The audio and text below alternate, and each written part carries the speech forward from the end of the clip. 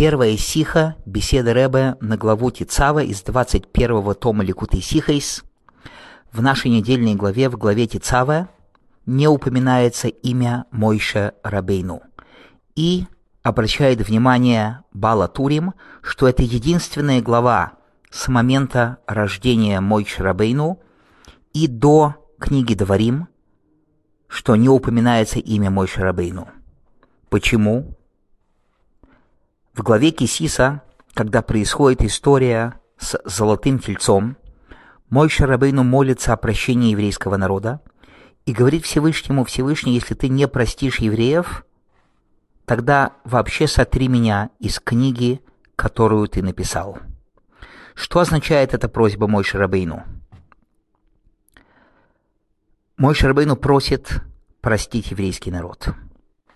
Если нет, то что означает «сотри меня из книги, которую ты написал»? Ведь Моше Рабейну и Тора, казалось бы, это одно единое целое.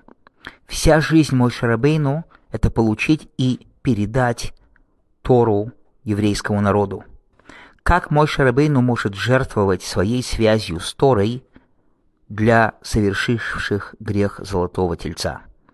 И Ребе объясняет, что существует два уровня связи. Связь Моше с Торой и связь Моше с еврейским народом. Связь Моше с Торой – это связь на уровне имени Моше. Связь Моше Рабейну со Всевышним – это сущностная связь, которая выше любого уровня, любого имени. Так же, как вообще связь еврейского народа со Всевышним и с Торой. Что Тора, которая называется «имена Бога», каждое слово в Торе – это как имя Всевышнего, Тора и Всевышний связаны на уровне имени, а евреи и Всевышний связаны в своей сути. И это то, что Моше Рабейну говорит. Да, Тора для меня бесконечно важна, но евреи еще важнее. И если с точки зрения Торы невозможно простить и искупить еврейский народ, сотри меня из Торы.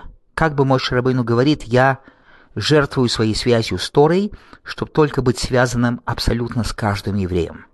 И этим самим действием Моше Рабейну раскрывает вот эту внутреннюю связь между ним и евреями, между евреями и Всевышним.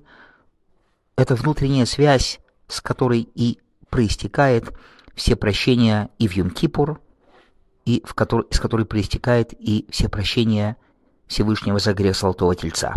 Это причина, почему в этой недельной главе и говорится про одежды Коэн Годеля, в которых, как известно, он входил в Йом-Кипур молить для всепрощения еврейскому народу даже за такие грехи, как грех золотого тельца.